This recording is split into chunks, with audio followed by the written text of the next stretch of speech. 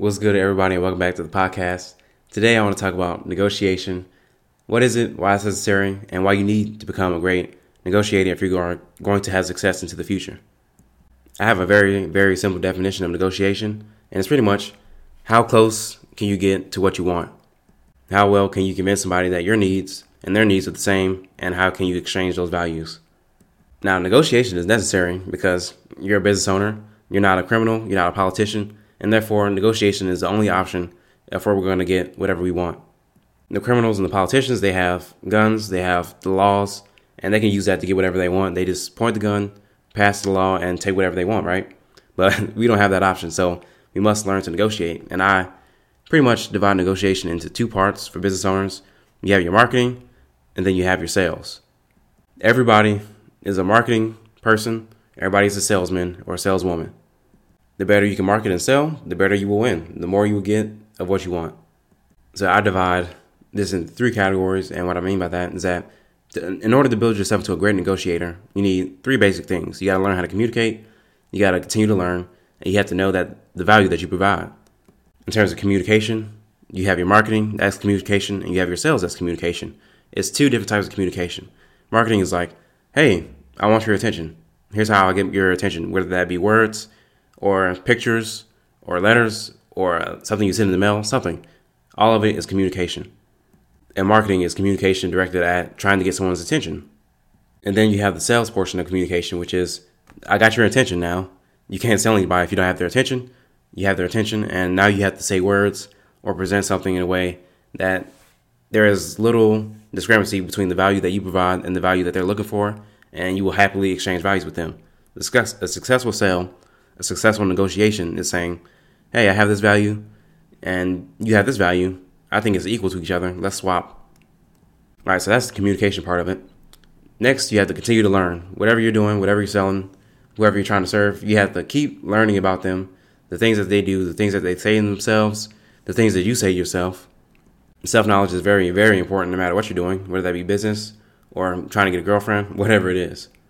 Learn about your customer, what they like to do, what they like to watch, what they want in your product, what are they looking for, and all that good stuff.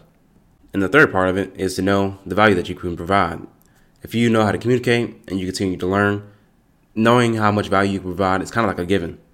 If you don't know what value you provide, you might have some difficulties getting people to negotiate with you. Because maybe you're valuing yourself too much, or maybe you're valuing yourself too little, which is also a problem.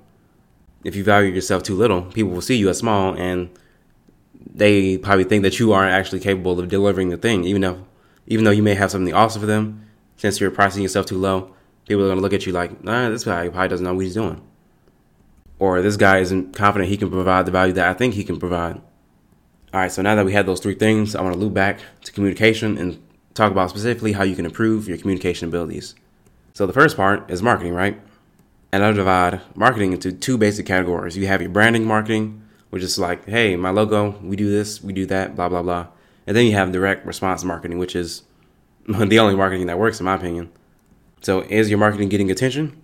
If it's not getting attention, you're probably doing branding marketing. You're probably just putting your logo out there and you're listing off all the services that you provide, just like everybody else in your neighborhood.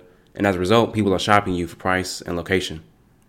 If you're doing direct response, on the other hand, you're creating content, you're creating valuable information that will set you apart from the competition. You're providing value to them up front, and as a result, they will be more likely to choose you. And of course, since they're more likely to choose you and have more trust in you, since you've already given them value, you could probably charge more. And you'll have people who drive past competitors to get to you. Now we got to move on to the sales part of communication, which is you got their attention. Maybe they got your thing if you're doing direct response. Like, now how do you sell them? What is the process that you go from they're aware of me to becoming a customer? Now, most local business owners are doing just one thing. You got your branding marketing, and then they come to your door. Maybe they go to your website. Maybe they show up at the door and you try to get them to go from I'm just interested in this thing to 100% committed to you, like a marriage. I mean, of course it works. You wouldn't be in business if it didn't work, but you are leaving a lot of customers on the table, leaving a lot of profits and impact on the table by doing that. Even if you have no direct sales experience, you could probably get 10% by just having a simple step-by-step process of getting people in the door after they have after you have their attention. Let's say you got their attention, you gave them some free value up front, and then you follow up with them in some way, shape, or fashion, which is not salesy and pushy, but you're providing value and providing more value and more value and more value until they inevitably say they want to work with you. And there are many methods that you can use to do that. You have sales funnels, online sales funnels. You have in-person sales funnels. You have direct response marketing, mail outs. You have email sequences. There's a whole bunch of stuff that you can use to get a sales process. And you don't even have to do this manually. You can do this automatically. Set it up once and let it run for your business. All right, so that's the communication part of it. Now let's move back to continue to learn. I think one of the major things that you need to learn about your customer is the things that they're saying to themselves before they get to you, when they get to you, while they're with you, and after they leave you. If you know the things they're saying before they get to you, you can use that in your marketing messages and in your sales messages to increase the likelihood that they'll choose you. Once you get them in the door, you got to figure out what they're saying to themselves once they're in the door, and you use that to keep them in the door. Take what they're saying to themselves in their head, alleviate their pain, their worries, their guilt, their shame, whatever it is, and keep them in the door. And then when people leave, for whatever reason, whether that be good or bad, you figure out what they're saying to themselves then, and you use that to keep people in the door still, or to get them back in the door.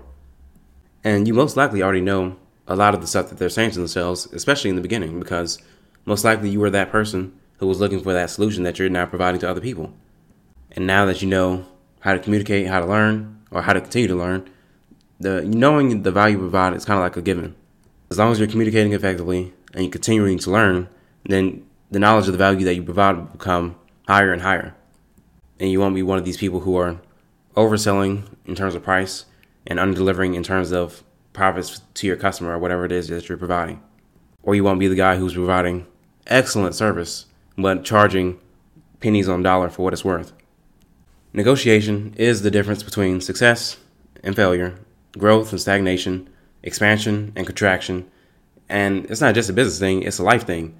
As long as you're not a criminal or a politician or some alien, you can only get what you can negotiate. So you must learn to communicate, which is marketing and sales.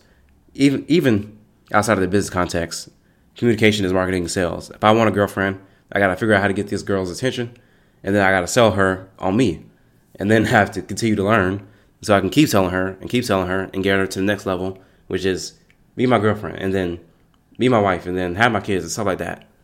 Negotiation is the only tactic. It is essential for your growth of your business, for the growth of anything that you ever wanted. And yeah, that's all I got to say, and I'll see you in the next one. Peace out.